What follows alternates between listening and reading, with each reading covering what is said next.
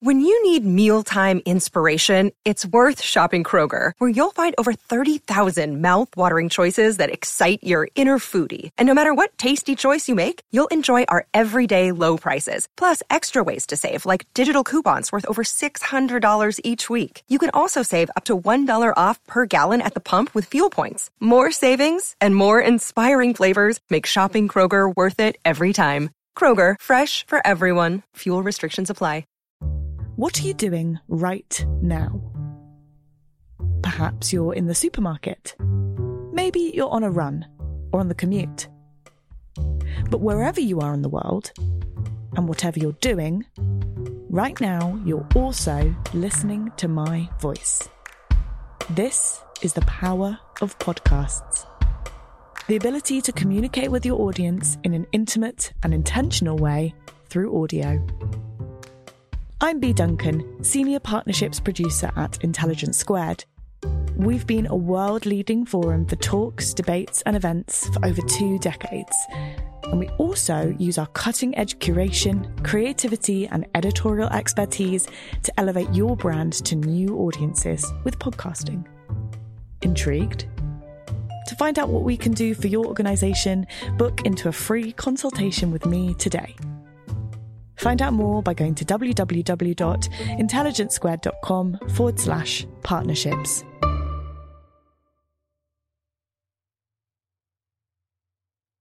This Intelligence Squared podcast is supported by Audible.com, a leading provider of audiobooks with more than 150,000 downloadable titles across all types of literature, including fiction, non-fiction, and periodicals.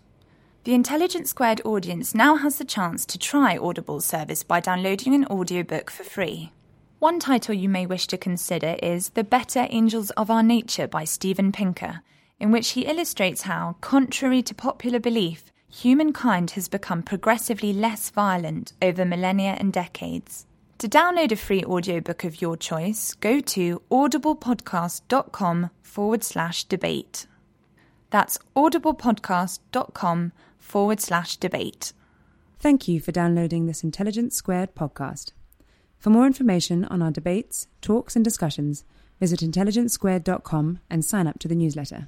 Thank you very much all for coming to our first debate in the series. You will know that the title of the debate is The World Needs Religion, even if it doesn't need God. Let's kick off with our first speaker, Alain de Botton. Please welcome him. He's a writer and philosopher. Alain, would you like to take to the podium? Writer, philosopher, and founder of the School of Life. Alain, thank you. Thank you very much. I'm going to propose something rather unusual, that we can raid religion as non-believers for the best bits of it. That's extremely impious if you happen to believe. The idea that religion is a buffet from which you can take the choicest cuts is deeply offensive to believers. But I want to argue that there should be nothing offensive about that approach if you're a non-believer. Imagine if, essentially, religions are treated as cultural works. Why not pick the best bits? Imagine you liked the essays of Virginia Woolf, and somebody came along and said, you can't just like the essays, you have to like the whole thing. You have to sign on the dotted line and commit your life to Virginia Woolf. This would seem absurd. In culture, we can pick and mix. We can like a bit of the essays of this person, the plays of that person, the early novels of the third, and that's allowed. And I want to suggest that we can do something similar with religion as non-believers, because there are plenty of really good ideas within religion. And what I want to do now is just take you through one or two of the ideas that I think are the most tempting, most interesting within religion that appeal to me, a complete non-believer. One of the ideas that I love, religions start off from the idea that all of us are close to breakdown. We are fragile, we are nervous, we are vulnerable creatures. And so what we need above all is guidance. We need what gets called, pejoratively in the modern world, self-help. If you're a modern, intelligent, secular person and you say, I'm having a bit of a crisis and I've been reading some self-help books, people will think that you're an idiot. The assumption is that once you've reached adult maturity, you are not in need of counsel so often. Even if you say, I'm in psychotherapy, people will say, oh dear, what in what way are you crazy? So the assumption is that fragility can be equated with a kind of madness. All major religions, rather touchingly, refer to their adherents as children. They see us, as modern psychoanalysis sees us, as essentially childlike inside, constantly prey to the same vulnerabilities as children and hence in need of guidance. That's a very useful insight and the starting point for the pedagogic efforts of religions. What religions want to do is to guide us towards goodness. Now, I don't necessarily agree with the vision of goodness that religions propose, but I love the idea of the attempt at education in the realm of the personal life. That's, in a sense, what I've dedicated my own life to, inspired by religion. So the content I don't necessarily agree with, but the form is fascinating. I also love the way that religions go about teaching us. One of the things that religions are really aware of is we're incredibly forgetful. The secular world, the godless world, thinks if you put somebody in a classroom or a university and you pour in some knowledge, it'll stay there for the next 40 years, throughout a career in management consultancy. You don't need to top it up. Religions are obsessed with the fact that our minds are like sieves. So if you tell somebody something at 9 a.m., they'll have forgotten it by lunchtime, and they'll need a repetition and then another one at dinner time. All the major religions are essentially constantly trying to repeat things, and the secular world forgets this. We always want the new rather than circling, as religions do, around the traditional. The other thing religions do wonderfully is arrange time. They create calendars, chronologies, so that we will regularly come into contact with some of the most important ideas. We believe in diaries in the secular world, but they're for scheduling things like tax returns, whereas what religions do is encounter spiritual meetings. So, on the 31st of March, you will meet Saint Jerome, and you will be reminded of kindness and gentleness and lots of other things. So I love the idea of structure as it applies to the internal life, and that's something that religions do wonderfully. The other thing that religions do, of course, perfectly is rituals. Now, what is a ritual? A ritual is an elevation of what in the secular world might be a merely private moment to a communal moment that has some rules and has a fixed place within a community. In other words, we don't forget it. We don't forget to do it. Take the moon. We always look at the moon. Some of us look at the moon and we think, oh, isn't it lovely looking at the moon? It puts things in perspective. It adds a feeling of grandeur, etc. But we don't look at the moon enough. Now, if you're a Zen Buddhist, every September, that impulse, which in the secular world is rather vulnerable, gets raised into a ritual, the ritual of Tsukimi. You'll go out, you'll stand on a canonical platform, and you will reflect on the moon in a ritualized way. So that meeting is in your diary. Something wonderful, I think, about that.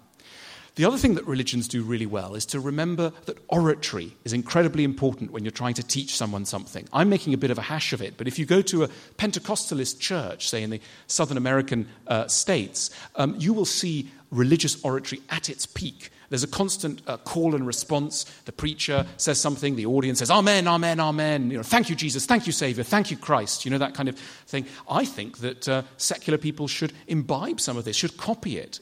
Imagine if at university, rather than sort of sitting there with your arms folded, if the preacher or the lecturer were fired up with some of the energies of Pentecostalism, you'd go, thank you, Jane Austen, thank you, Montaigne, thank you, Shakespeare, and you'd rouse up and you'd go, Amen, Amen, and that way the knowledge would stick. But no, we just stand there very politely. Religions are interested in sermons, and the secular world's interested in lectures. What's the difference between a lecture and a sermon? Well, a sermon wants to change your life, whereas a lecture, it just wants to impart a little bit of information. So again, we like that. The other thing religions remember is you're dealing with people who are not just minds, they're also bodies. In other words, religions are constantly trying to touch us through mind and body. So wonderful rituals in Zen Buddhism, the Zen Buddhist tea ceremony. Now, Zen Buddhism is always talking about the impermanence of life and, the brevity of existence, etc. But it doesn't just do this through lectures. It gives us a cup of tea in a certain room, you sit in a certain way, and a philosophical lesson is bolstered by a physical action. And you get this in all religions, and it's tremendously insightful in terms of the way we work. The other thing religions do really well is use art. Sometimes people think, what about humanism, etc. The thing about humanism is the art is so bad. If you've ever been to a humanist wedding, it just looks terrible. The great thing about religions is they had the phone numbers of the best artists.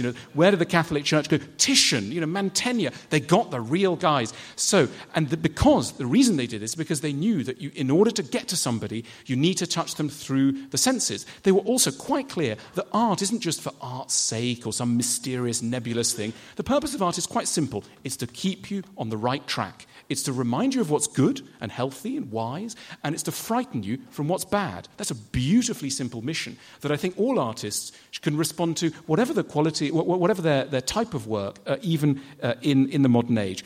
In a way, art was a form of propaganda. Titian was a propagandist, and that's normally frightening when it's Stalinist art, but when it's the art of Titian, we excuse it because it's propaganda in the name of goodness. Again, something to be inspired by. The other thing religions are really good at doing is cementing community. Now, all of us are normally quite bad at community. We sit there unless there's a good host in the room. Now, if there's a good host in the room, that host will say, look, everybody introduce yourselves, and suddenly everybody starts talking. I bet none of you have really talked to anyone you didn't know here. But if I'm not going to waste up my valuable time doing this, but if I said to you now, just talk to your neighbours right now, talk to a stranger, don't do it. But if I said that to you, suddenly the conversation would flow, and the sociability that's within all of you would have a chance to rise and express itself. All of us are far more social than the modern secular world allows us to be, but we're scared. We need a host. Now, religion is that host. Religion essentially brings us together in spaces and says, in this building, you can actually talk to someone without being thought a lunatic. And that's a very nice thing to do because so often our sociable impulses are stifled. The other thing religions do is realize that we need to change, we want to change, and they give us a mechanism for that called pilgrimage. They send us on journeys, and they use travel as a mechanism for an inner evolution as much as it is about traveling through space. And again, think how shallow modern journeying is without the example of religion. So what I'm trying to do, rifling through this buffet in the 9 minutes that have been allotted to me, what I'm really trying to do is to draw your attention to the way that religions, without God, without belief, are full of very valuable ideas that can be of use in all sorts of areas in secular life. Now, the religious will say, but without God, Canterbury Cathedral is nothing, or the music of Bach is nothing without God. And the unfortunate truth is, well, it's still pretty impressive. I don't believe, but I find Bach's cantatas still pretty impressive. And Ely Cathedral does do it for me. So I can't speak for what the full effect of these secondary organizational aspects of religion might be. But if I did believe, but as a non-believer, I can tell you that yes, these things do affect me and they do work. They may not have the full power, perhaps, but they have quite a lot of power. That pleasant chiming tells me that my time is up. Anyway, so really to conclude, religions are on the whole far too intelligent, wise, complex and sophisticated to be abandoned only to those who happen to believe in them. Thank you very much.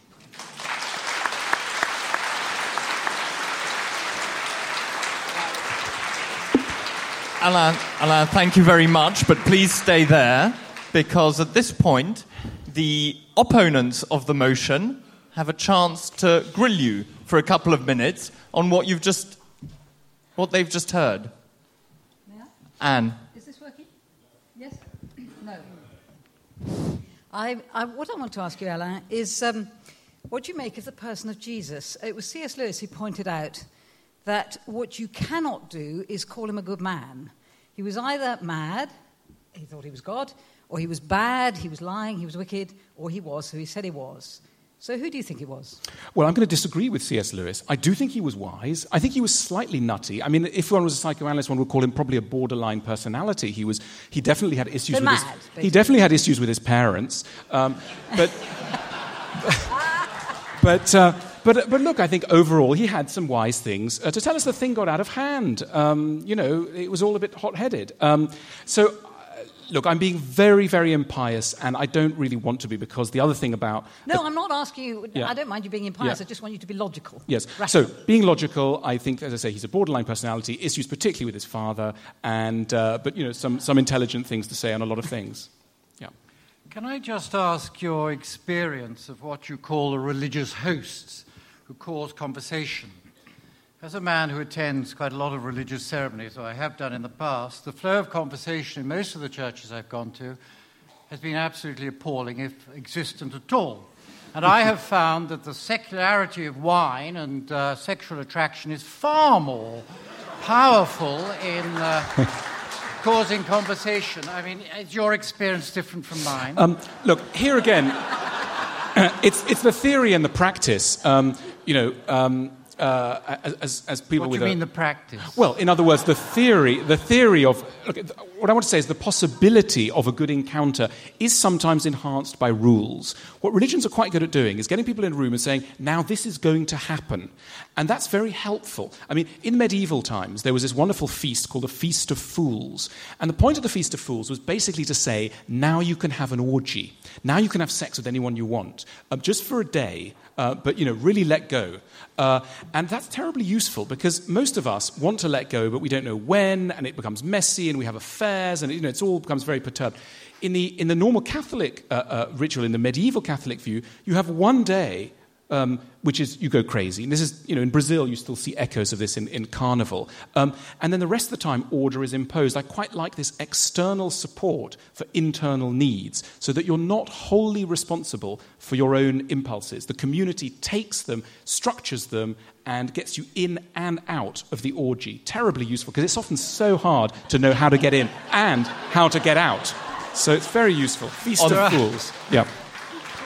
With that bit of wisdom, Alain, I think we should bring the question to a stop.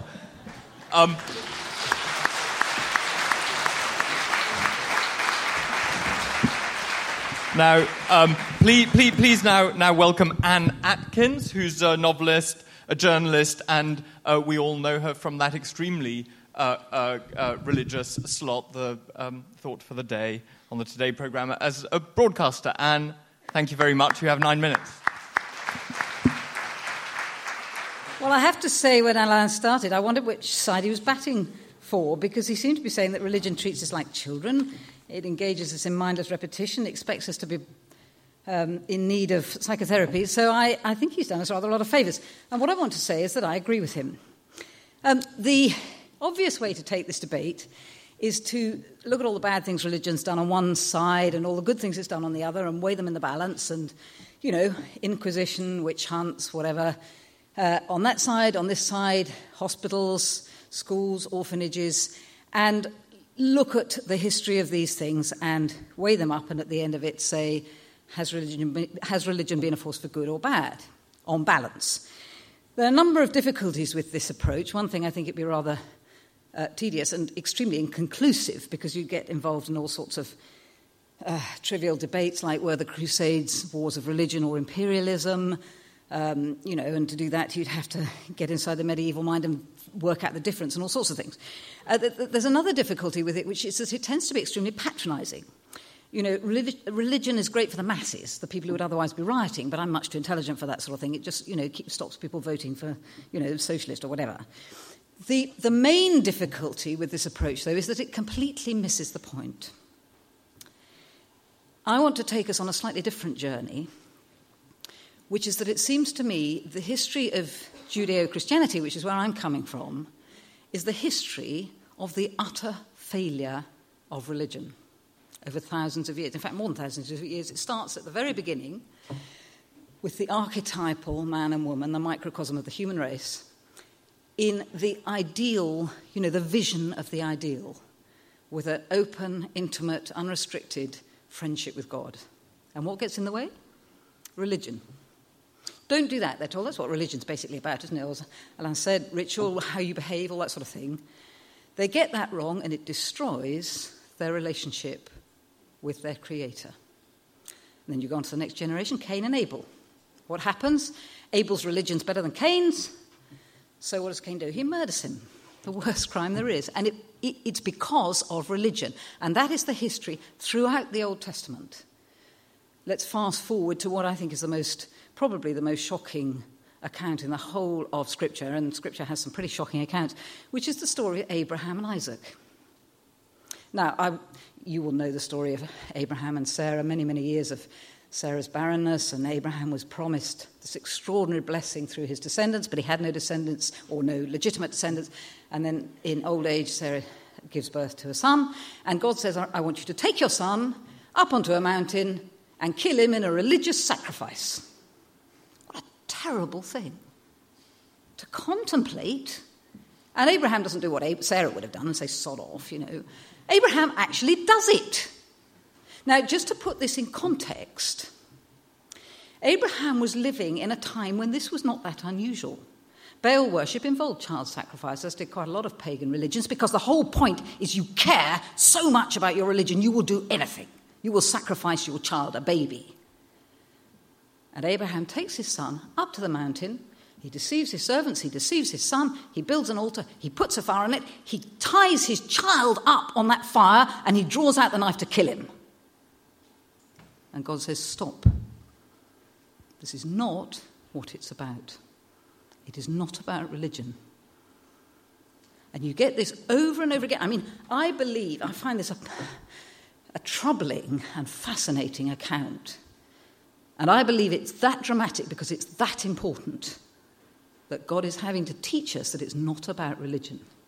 It's about a relationship. And all the way through, religion is destroying relationship. With Adam and Eve, with Cain, with his brother, with Abraham, with Isaac, that's what would have happened if God hadn't stopped it. You get the same with Moses comes down from the mountain and they're involved in a religious ceremony. And, Moses says, for goodness sake, I can't leave you for 5 minutes. You get stuck in religion with a golden calf, And I could give you numerous examples. I'll just read out a couple. From Samuel. Does the Lord delight in burnt offerings and sacrifices? No. To obey is better than sacrifice. The relationship, not the ritual. Or from Isaiah. Is this the fast I've chosen, sackcloth and ashes? Is that what you think is acceptable to God? No. Do away with injustice. Feed the poor. And then this wonderful passage at the end of this, then your light will break forth like dawn, then you will call and the Lord will answer. You'll cry for help and he'll say, here am I, a relationship. And then most dramatic of all, the Lord says, all this religion over hundreds of years has failed. The old covenant has failed. The time is coming when I will make a new covenant. No laws, no commandments. The laws will be in your heart. Because I've been like a husband to you. And I'm going to make a new covenant when nobody will teach religion, but everybody will know me, God says. That's what it's about. So that's the gist of the Old Testament. And then the New Testament, what happens? God comes to earth as man, and a man who hates religion. Almost the first thing he does in John's Gospel, he goes into the temple. He sees everybody obeying their religion, selling these animals for sacrifice. The only time we see Jesus violent, he throws over the tables, he destroys other people's property, he makes a whip and he drives them out because he hates religion. The religious people of his day were the Pharisees. They were good people. They obeyed the religious laws. They did the right things. What's he call them? Whited sepulchres, vipers, snakes, hypocrites. Terrible thing to say to religious people. But Jesus hated religion. The story of the Good Samaritan is the story of religious people, the priest, the Levite, walking away on the other side because their religion said you mustn't touch a dead body. And it's somebody outside the religion who shows love, who shows the relationship.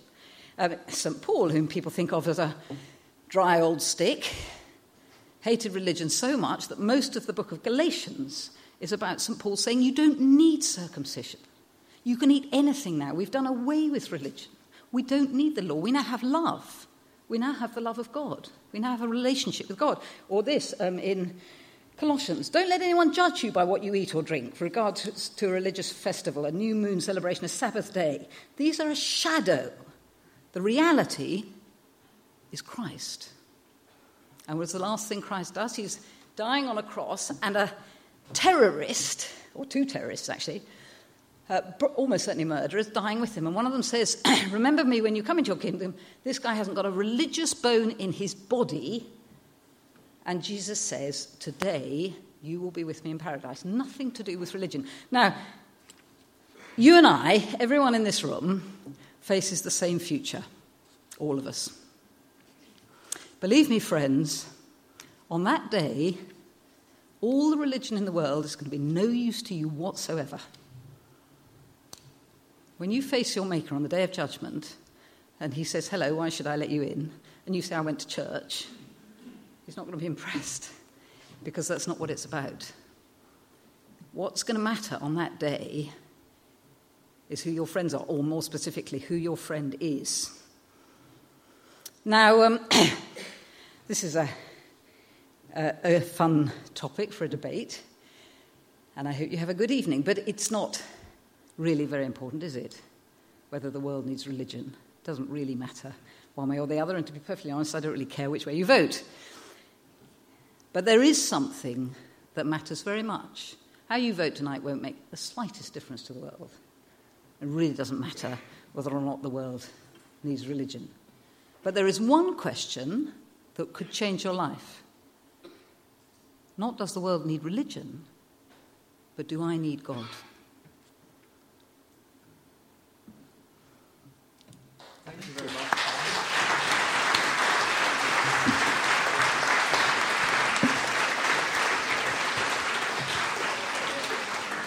So if that was Anne agreeing with Alain, I'd like to hear her disagreeing with Alain. In other words, that was the argument for God against religion. Grayson. Yes, Anne, I was a bit mystified by that, really, because I was waiting for you to actually address the motion, and then you seem to be distancing yourself from religion there, like it was like a hot potato. Yeah. You and Jesus and all the other people were distancing. And I get the feeling, you wouldn't even know about God and Jesus if it wasn't for religion. Because that's the thing that's carried that message down through all the millennia. Okay, well then we get into definitions, don't we, Grayson? I mean, Alain defined religion as ritual. Yeah, but there's all those rituals, that repetition that he mentioned. Right. That's what kept the story of God constant, whatever. No, well, okay, we don't agree on definition then. I see religion as as man's attempt to reach God, which is absolutely futile. You're talking about them as if they're separate people. Who? God and man. Like there's some separate bloke up in the sky. Right. Yeah. It sounds to me like you don't like any religion apart from what you believe in. I don't like any religion at all. What? None of it? No. But surely what you're talking about is religion, believing in God. You can't separate the rituals out from the... Yes, I believe you can. I don't think Jesus had any time for rituals at all. He had relationships. But what's instilled your belief are those rituals. Well, what has instilled my belief is the relationship he had with his friends and what they wrote about him and what has been passed down to me. But reading that is a ritual. No, I don't think it is at all. That's not. Was it like reading a novel? No, look, if you read about the discovery of America, that's not religion. That's what somebody has told you, what he has experienced. That's what I've read, what people had experienced. Not many people read the Bible for pleasure, do they? Oh. I certainly don't read it for religious purposes, I can tell you that. Yep. And I wanted to ask whether you feel that all religious rituals are wrong, or whether they're by the by, or whether they're more capable of corruption than other things. And if so, I mean, would you want to throw out religious art, religious architecture, the study of scripture, the singing? Do you want to do away with all that? What's your relationship with all that stuff? I see religion... Well, I'm repeating myself now. Religion as man's attempt to reach God. And that is futile. We cannot do it. We're not, we are too puny. So, okay, you talked about Bach. Bach wrote the most exquisite music out of his love of God and his belief in God. That isn't religion. But how come there's not many good religious artists nowadays? Most religious stuff nowadays, most religious art and music is a bit duff. But look, this is totally beside the point. Whether it's good or not, is irrelevant. The question is, can I have a relationship with my Maker? What do you think gets in the way? I mean, if you're saying religion's the sort of bad guy, the rigid, it's the letter, not the spirit, etc. What do you think it is within human beings that keeps corrupting what should be this pure, as you put it, relationship to God? Why does it keep going wrong? Well, because you're asking a very basic question here. Because of sin, because I am created good, but I do keep making bad choices. So, everything that's good I am capable of spoiling, and I do. I mean, I spoil relationships in all sorts of ways. But what's the particular nature of that spoliation, as it were? What is it? Is it being formal? It's bad choices I make. No, but in relation to religion, what you're calling religion. Okay, in relation is it to being religion, too rigid, or In relation to religion, basically, I think it's a mistaken independence. It's going back to where I started with this wonderful explanation of the human condition, the picture story, if you like, of Adam and Eve. What goes wrong in my life is that I think I can do it better. I think I can do it better than God. And that's where I go wrong, and that's where religion goes wrong. And that is the heart of it going wrong, that I think I know better. Let's leave it there, and I'm sure there will be more opportunity later to do more of this. This Intelligence Squared podcast is supported by Audible.com. For a free audiobook of your choice, go to audiblepodcast.com/debate. Please welcome Grayson Perry, Turner Prize-winning artist, and who has a wonderful exhibition on at the moment at the British Museum, which I very much recommend. Hello. Now, I stand before you here, a man in a dress. A man in a dress delivering a short talk. A man in a dress delivering a short talk on religious matters. Now, there's nothing unusual in that. It happens every day in churches, holy buildings, all around the world. Every day. I start with that observation because religious practices often seem very bizarre compared to ordinary life. Yet we accept them because they have this long history and, very importantly, quite obscure origins. You know, there's no internet then. We can't look up on the Google page of Jesus or his Facebook page and check out what he was really doing. And if many familiar aspects of religion were introduced today, particularly if they were presented as the idea of an individual, they would appear very strange or arrogant, easy to mock. I mean, the comedian Lenny Bruce said, if Jesus had been executed today, Christians would be walking around with a little model electric chair hanging from their necks. And we accept the strange rituals of religion because they are ancient and because people who thought them up are obscured in the mist of time. This evening I want to be annoyingly understanding, because though I'm an atheist and a supporter of the motion, I'm very open to be persuaded. If I believe in anything, it is that you should hold your beliefs lightly. Being obsessed with winning the argument and being right is one of the unfortunate traits often shared by fundamentalists and believers. I'm open to be persuaded. I aspire to be flexible. I fail, usually. My psychotherapist wife tells me that being flexible is one of the main constituents of sanity. So I leave it up to Anne and Anthony to try and persuade me. At a lecture I was giving recently, I was asked if I believed in God, and I said no. And a large section of the audience burst into applause and cheered. And I was a bit shocked. It was as if I'd sort of given diplomatic support to the home football team or something. And for a moment, my distaste for the mob almost trumped my scepticism. Mm-hmm. Atheists often cite science to attack religion, but pitting science versus religion, as someone once said, is like a tiger fighting a shark. They will both win on their home territory. Religion did not happen just to wind up those sad, excessively logical, often male, belligerent academics. I mean, I was surprised tonight that the organisation, we haven't got one of those people sitting opposite us. But I think what happened was Christopher Hitchens, when he got up to Kevin, he sort of managed to send a message back to the others saying, the game's up, lads. But religion, on a more serious note, religion, I think, evolved out of a very human need. As an artist, I can understand the very creative and brilliant idea that God is. Spontaneously and originally, just to satisfy, well, not just to satisfy, it came to satisfy the kind of pre-verbal needs of early humans. And the unconscious is extremely resourceful. Just as children today instinctively play out their fears and hopes through the metaphors of their games, so God was a great comfort in the frightening, mysterious world to adults. Our brains do not cope easily with the unknown. We have what Steven Pinker calls the baloney generator. Our unconscious is bursting to supply us with a believable answer to things we don't really understand or can know about. So it comes up with a kind of idea, rationalise it, and God is an excellent example of that.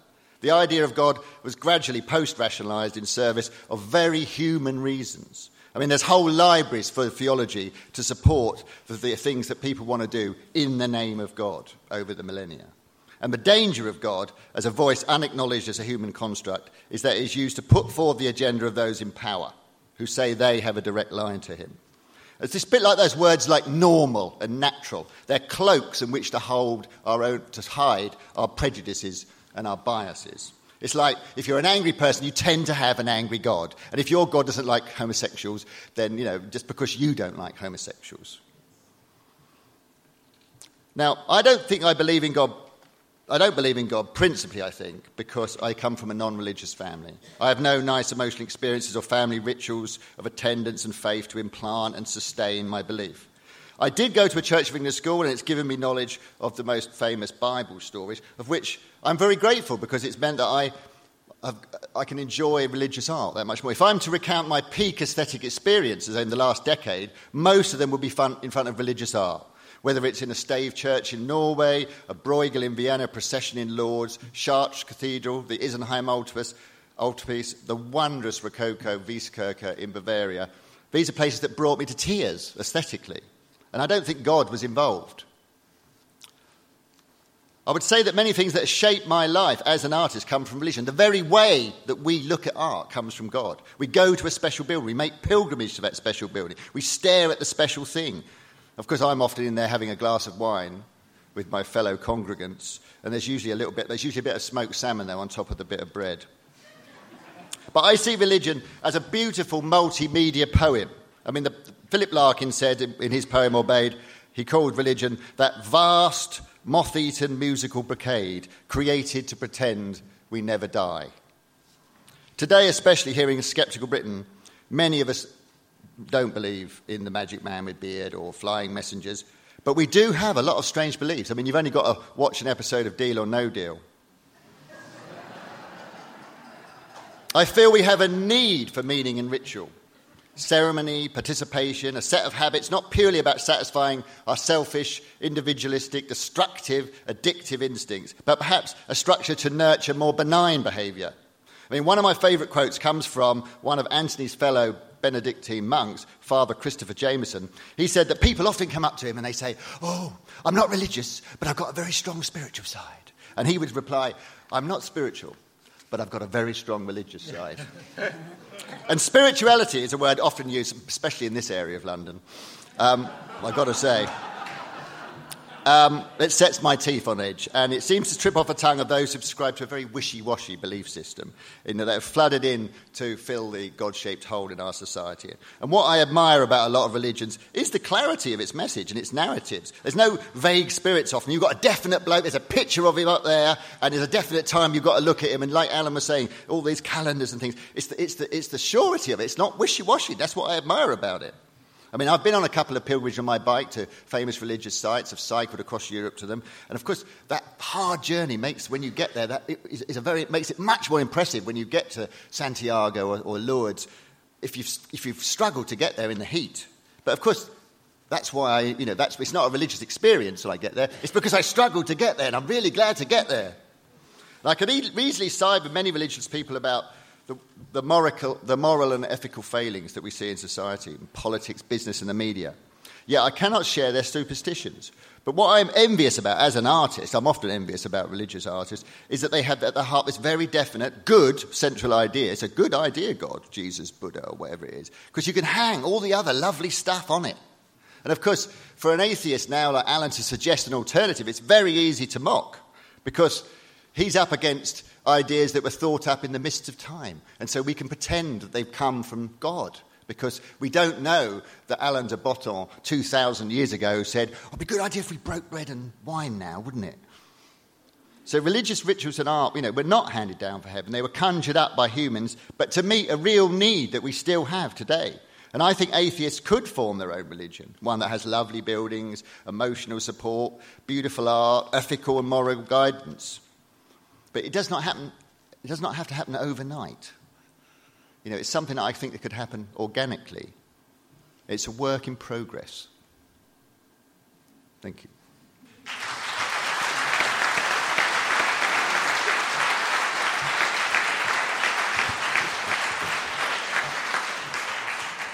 Anne and Anthony, your chance now to riposte. Yes, I'd like to know, please, where you get smoked salmon with communion. No, I was talking about the art gallery and the private views in the art world. You know, they're the nearest we have to a communion, I suppose. We're all standing around with our glass. I was joking. I thought you meant you'd visited a church where you get wine and then little canapes on your... No, the art world's full of bad canapes. But we drink more than a glass, though, that's the problem, or even a sip.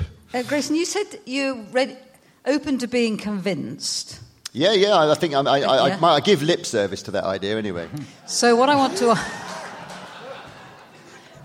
to ask you is, what would convince you? Huh? What would convince you? Well, that's why I said that I don't think I'm a believer, because I didn't grow up with religion. And I think that the principal component of belief is emotion. That's why people are so defensive around it, is because there's no hard evidence. You can't say, oh, there's God in the light. If I said, people ask me what I believe in, I say gravity, because I can go like that and it's all over. You know what I mean? So the principal component of belief is emotion, and that emotion accretes through a person's lifetime and experience, and it comes often from their childhood. I think more often than not. I mean, we do hear about born-agains, but they have a very odd idea of religion, don't they? So then you're not really open to being convinced, are you? Because your emotions have been formed already. Exactly. That's why I say it in a way. I think you're dead right. I think that because I didn't grow up in a religious household and I don't have that experience and it wasn't nurtured in me, I don't think I would ever be convinced, because unless God pops down in front of me and says, Gray, you know... And if he did, what would you do then? I'd probably first thought would be, God, you know, I've been on the sauce again. Because I think a lot of things that people... I mean, I've taken drugs, I've had hallucinations. Yeah. You know, and I think that, you know, so I don't think... I would take a lot of convincing, you know...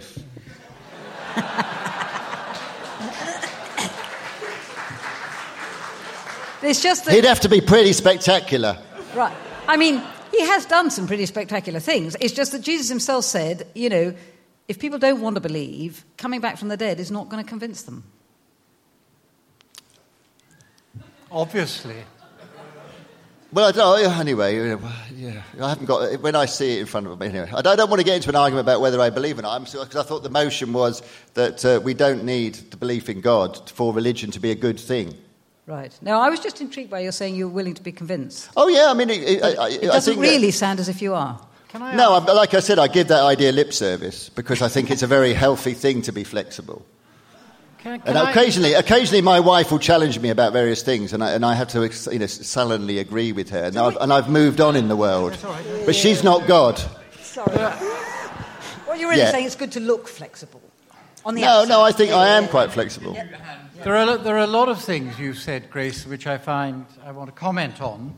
But just out of interest, you seem to have disagreed with Alain about art. He says religious art is wonderful. You say it's crap. No, I said modern religious art is crap. Yeah, but it isn't. What makes you say that? Because all if of us... it's perfect... Whenever there's a desultory corner in every cathedral where the local Women's Guild have done their embroideries of the Stations of the Cross. Or some spiritual bloke has laid a few pieces of kind of wood or concrete but in that's the kind not of... art. That's not art. If I may say so, your own interesting contribution to beauty is something that people might not find attractive either. But the point about art, according to Alain, is to draw people into religion.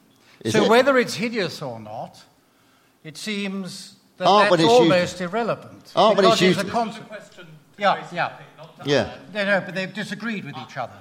If art is specifically religious, you know, that propaganda thing might be its function. It doesn't make it good art, though. I think it's very offensive, and Alain doesn't want to be, perhaps you do, but I think Women's Institute art is probably the height of the most glorious art we have in England at the moment. So I'm deeply offended by that. On that, Grayson. On that great... I think they're wonderful. My mother was a member. I think your time is up. Right.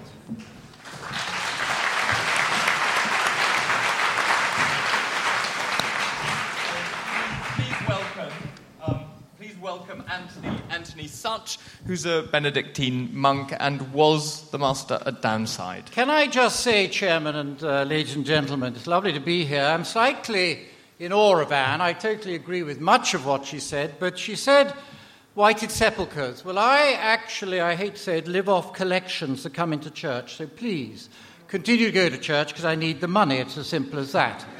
And I do care how you vote because I've got odds with friends of mine on how you're going to vote. So it is very, very important.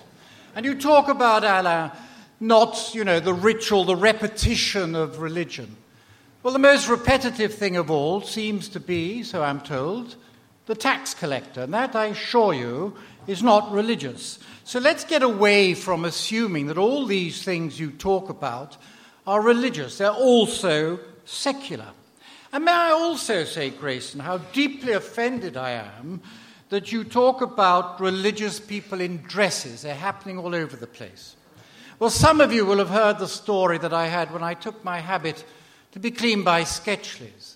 And I had a half-hour discussion with them as to whether it should be cleaned as a military uniform or a ball gown, because there was no other definition. And I went for a ball gown, which is not a dress. So let's get some of our facts right. Can I also say that the whole world of pilgrimage, which you seem to enjoy because of the hell of it, Alain because I don't know what it does to him, can I just say that I once travelled first class, Cathay Pacific, to Hong Kong from London, and I would choose that any time in preference to pilgrimage, and it taught me a great deal. And a man on the news item came up, a chap, an evangelical, I won't go into naming and shaming, who had been caught, sadly, committing adultery. And he said that he was deeply sorry about this, and he wanted to build a cathedral of repentance. He needed $10 million. And I was sitting in first class, and a good old Australian secular type turned around and said, "And what have you been doing, Padre, to come first class?" So let's enjoy what is there. If you're not a believer, don't try and take things. Why don't you trust yourselves? Why don't you trust being secular, being an atheist? Why do you want to pinch things? I don't want to pinch things off you. I have no doubt, even though in some review of your book, and my God, Alain, you're all over the damn place. I had to pay £3 for a Financial Times to read about you. And I see you're in the Evening Standard. Is this one big PR for the secular world? But anyway, never mind. But God is relationship. I have no doubt about that. And the history of religion without God is not a good one. We don't need religion as much as we need God. And that's how I see this debate. Again, I got this from a review. Machiavelli thought that religion was useful. It's a way of terrorizing people. Gibbons said he despised religious people, but it was socially useful. Diderot said it was essential for social unity, etc., etc. How incredibly patronizing that you want to take on board the outward signs of what should be an inner real response. Because it seems to me that without God, religion is a controlling and can be a state-controlling craft. And I don't want that, and I don't think you do. So God is far more important than the religion. The religion follows from it. Ritual comes from, as it were, knowing God and therefore practicing. Let me tell you a story which I think sums up your position. Supposedly, some friends of mine, a friend of mine said his parents were going from Bath to the Seychelles on holiday. They were in their late 70s. Lovely people, and he was a real gentleman, and she was a real gentle lady. And going for 10 days, she naturally had 7 trunks of clothing. And he, being a gentleman, carried them. And he put them in the taxi. They got to Bath Station. They went up Bath Station. They got onto the train. They got off at Reading. They got onto a bus, and they went. And as they came towards where the check-in desk is some time ago, he was beginning to murmur. And this was very unusual because he was such a gentleman. And finally, he said to her, "Darling," he said, "why on earth didn't you bring the piano as well?" And she looked at him and she said, "Humphrey, why on earth should I bring the piano?" And she said, "Because the tickets and passport are still on it." So what you have done is you have left the ticket and the passports on the piano and gone for the journey getting to Heathrow, and it's not good enough. The other thing is, you're a lovely man, Alain, I'm sure of that, and you write the following things, so I'm told. You say religious beliefs are nonsense, but remain indispensable to civilized existence. They are not nonsense. This is an arrogance of the intellectual liberal classes, that people cannot argue intellectually. We can. And a woman called Karen Armstrong, who wrote the day after you wrote in The Guardian last week, is a powerful intellectual woman talking about the existence or the case for God. Let's not be so arrogant as we as religious believers in God have been accused of. Let's not be arrogant. Have you not learned from your religion how arrogance can destroy us? And you say this, religious teaches us to be polite, and I'm sure you are. Honor one another, faithful, sober, instructs in charms, promotes morality, engenders spirit of community, a consoling, subtle, and just charming rituals. Do you know what that reminds me of? I was young in the 60s, and there was a place called Lucy Clayton, where they tried to teach girls to get into a lotus elan without showing their knickers. And if I may say so, that's exactly what yours is. You're trying to charm. I'm not interested in charm. Well, I am. But I want truth as well. And it is a terrifying thing. If you have a faith in a God, it's not all hunky-dory. My God, literally, he won't let me do half the things I want to do because he says it's wrong to shout abuse at people like you. So I try not to, although I had to go at the bus driver today, but that's another matter. And Peter and Paul and a whole lot of other people are standing up for a God. All right, they're religious as well, but they're standing up for a God who can be terrifying. Romero, what's going on in Nigeria? People are being killed for their God, I believe, and they're prepared to do it. And let's get away from this idea that God is just logos. What about mythos? This whole idea, yes, of ritual. Not ritual for the sake of religion and conformity and doing it again and again, but to excite what Sarah Sands says in the Evening Standard today, the mystery. Why are atheists, and good atheists, I'm sorry, that sounds patronized, not meant to be, trying to forget mystery? It is about being human. Being human, responding to our position, is about God, we believe, calling us and us responding. And yes, that response is religion, possibly. But at the same time, there's no need for that response unless you have a faith in God. What are you doing? You're pick and mixing the things that suit. What happens if a set of people don't agree with the pick and mix that the other have? It reminds me so much of that marvelous man, Milligan, Spike Milligan, who wanted everything perfect. And what happens? He comes back from a holiday in Florida, and he's asked by the paparazzi, how did it go? He said, it was absolutely marvelous. No problem at all, he said. Sand for the children, sea for the mother, for the wife, and sharks for the mother-in-law. And that's the sort of thing I think you're trying to do. You haven't really allowed us as people who believe in God to be poetic, to allow that we don't know how to describe the indescribable, how to get hold of it somehow, admittedly through art, through poetry. I've been reading a lot of R.S. Thomas at the moment, and he has the most wonderful insights for me. They resonate. And he goes through various poets in an interview with Graham Turner, in which he talks about the way the poets try to describe what is to them, I suppose, God. But they don't want to use that word. And dear old Einstein, as you know, was a man who believed very much in the whole world of mystery, the mystical, not in your religious way. And he said, I am not religious in that sense unless religion is about the mystic. And it is about the mystic. It's about understanding how we came into being, what our destiny is. And there goes the church bell. That's an absolute typical religious thing. And lastly, but not least, can I just end up like this? I think what you have said is like an advertisement. It's terrifying. What happens is Trevor Bailey, on the last cricket tour of Canada, where they went by boat, spent the whole time downstairs below, drinking.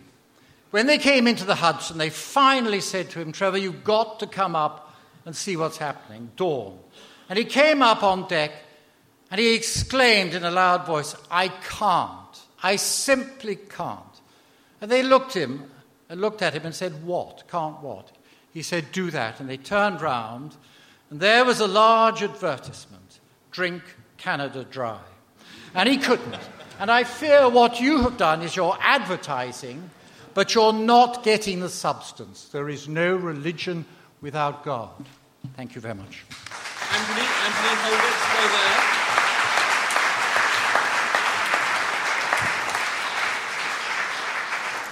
You have 3 minutes to grill Anthony. Anthony, a lot of your talk seemed to sort of have this idea that we were trying to convert you somehow, or that our idea was aimed at you, but it's not. I mean, Alain's book and this, and the kind of the motion is aimed for people who don't believe in God. Absolutely. I mean, we're quite happy for you to carry on believing in God and having your. But life, I'm that's saying, fine. But what this idea is because the secular society, without the godless, if you like, are adrift in a Well, why certain way. don't they get secular rituals? What is the point? That's what we're trying to do! Yeah, but why does he call it religious? I'm not calling it. Well, the debate is about. No, it's about being inspired by it. No, it's not. If I can read it to you, the world needs religion. You should be saying it needs secular rituals. Fine. Yeah. But that's not what this is saying. Sorry, that's what we were told to debate, and Grayson was saying. To separate those two things. Yeah, but I'm not. And stop pointing, it's very rude. We had separated religion away from God, and Anne seemed to get it because she was quite happy with that separation from what she said. Well, I'm not. But you don't seem to be so happy with it. No, I'm not at all. And then you knock Alain as a sort of PR operator. If you look, he said it about Titian. Most religious art is PR. It is PR. And what is a sermon but a kind of a long bit of PR? But Grayson, to the secular, all things are secular. I was actually spent an hour and a half in the National Gallery this afternoon looking at some of these because I read Alain's article on art in The Guardian. And you could look at it, and he mentions somewhere, I think, the Madonna and Child, how clever religion is or whatever, to make the Madonna, the sort of typical gracious, I can't remember the relationship between the two. To me, that's irrelevant. It could be anybody. But to me, if you bring God into it, you get a totally different dimension to that art. That art can be taken the way people see it. Religious art should be about God. Yeah. Look, yeah. My question, Anthony, is that I sense, not consciously in your approach, a real sort of arrogance. What you're saying is people should believe. If they don't believe, they're just on their own. Now, 70% of people in the United Kingdom, for reasons that Grayson was saying, etc., can't believe. I can't believe. It's just never struck me as something to believe. And you're saying, let's not make it like a finishing school, which really means, unpicking those words, let's not try to make life merely nice. Let's stop making it nice. In other words, let's not try and create a society where people aim to be good and wise and kind and generous. That's nonsense. There's a far greater heroic struggle to be had, and I invite you on that mission, dear brothers. Now, what I'd like to say to you is 70% of us are not engaged on that mission. 70% of us are quite happy, would be quite satisfied with a society in which people were good, in which there was room for tolerance. You dismiss that as a mere titbit. I think that's rather good. What do you make of my accusation? I think it's total nonsense. Of course I want a happy society. Don't be ridiculous. But to me, the whole idea of happiness is not by falsifying things, but allowing people to face the truth as they see it or as it is, and not dress it up. Surely you have enough confidence in people, whether they believe in God or not, to face that and to achieve happiness through where they are, not by some palliative. And, you know, Alex, whatever his name, said recently, let's put Prozac instead of God. Dressing up makes me very happy. I wonder if you're doing the same sort of thing. Very, very good. Thank you very much. Let me remind you of the votes as you came in. 51 don't knows. That's gone down to 10. And then we had 119 for and 84 against. We're now at 127 against.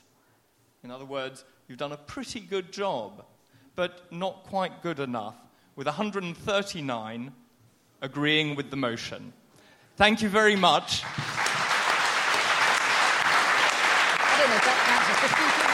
Thank you for listening. You can download more Intelligence Squared podcasts free on iTunes and SoundCloud. If you'd like to find out more about our events, sign up to our newsletter at intelligencesquared.com and follow us on Facebook and Twitter. What are you doing right now? Perhaps you're in the supermarket. Maybe you're on a run or on the commute. But wherever you are in the world, and whatever you're doing, right now you're also listening to my voice. This is the power of podcasts. The ability to communicate with your audience in an intimate and intentional way through audio. I'm Bea Duncan, Senior Partnerships Producer at Intelligence Squared. We've been a world-leading forum for talks, debates and events for over 2 decades. And we also use our cutting-edge curation, creativity and editorial expertise to elevate your brand to new audiences with podcasting. Intrigued? To find out what we can do for your organisation, book into a free consultation with me today. Find out more by going to www.intelligencesquared.com/partnerships.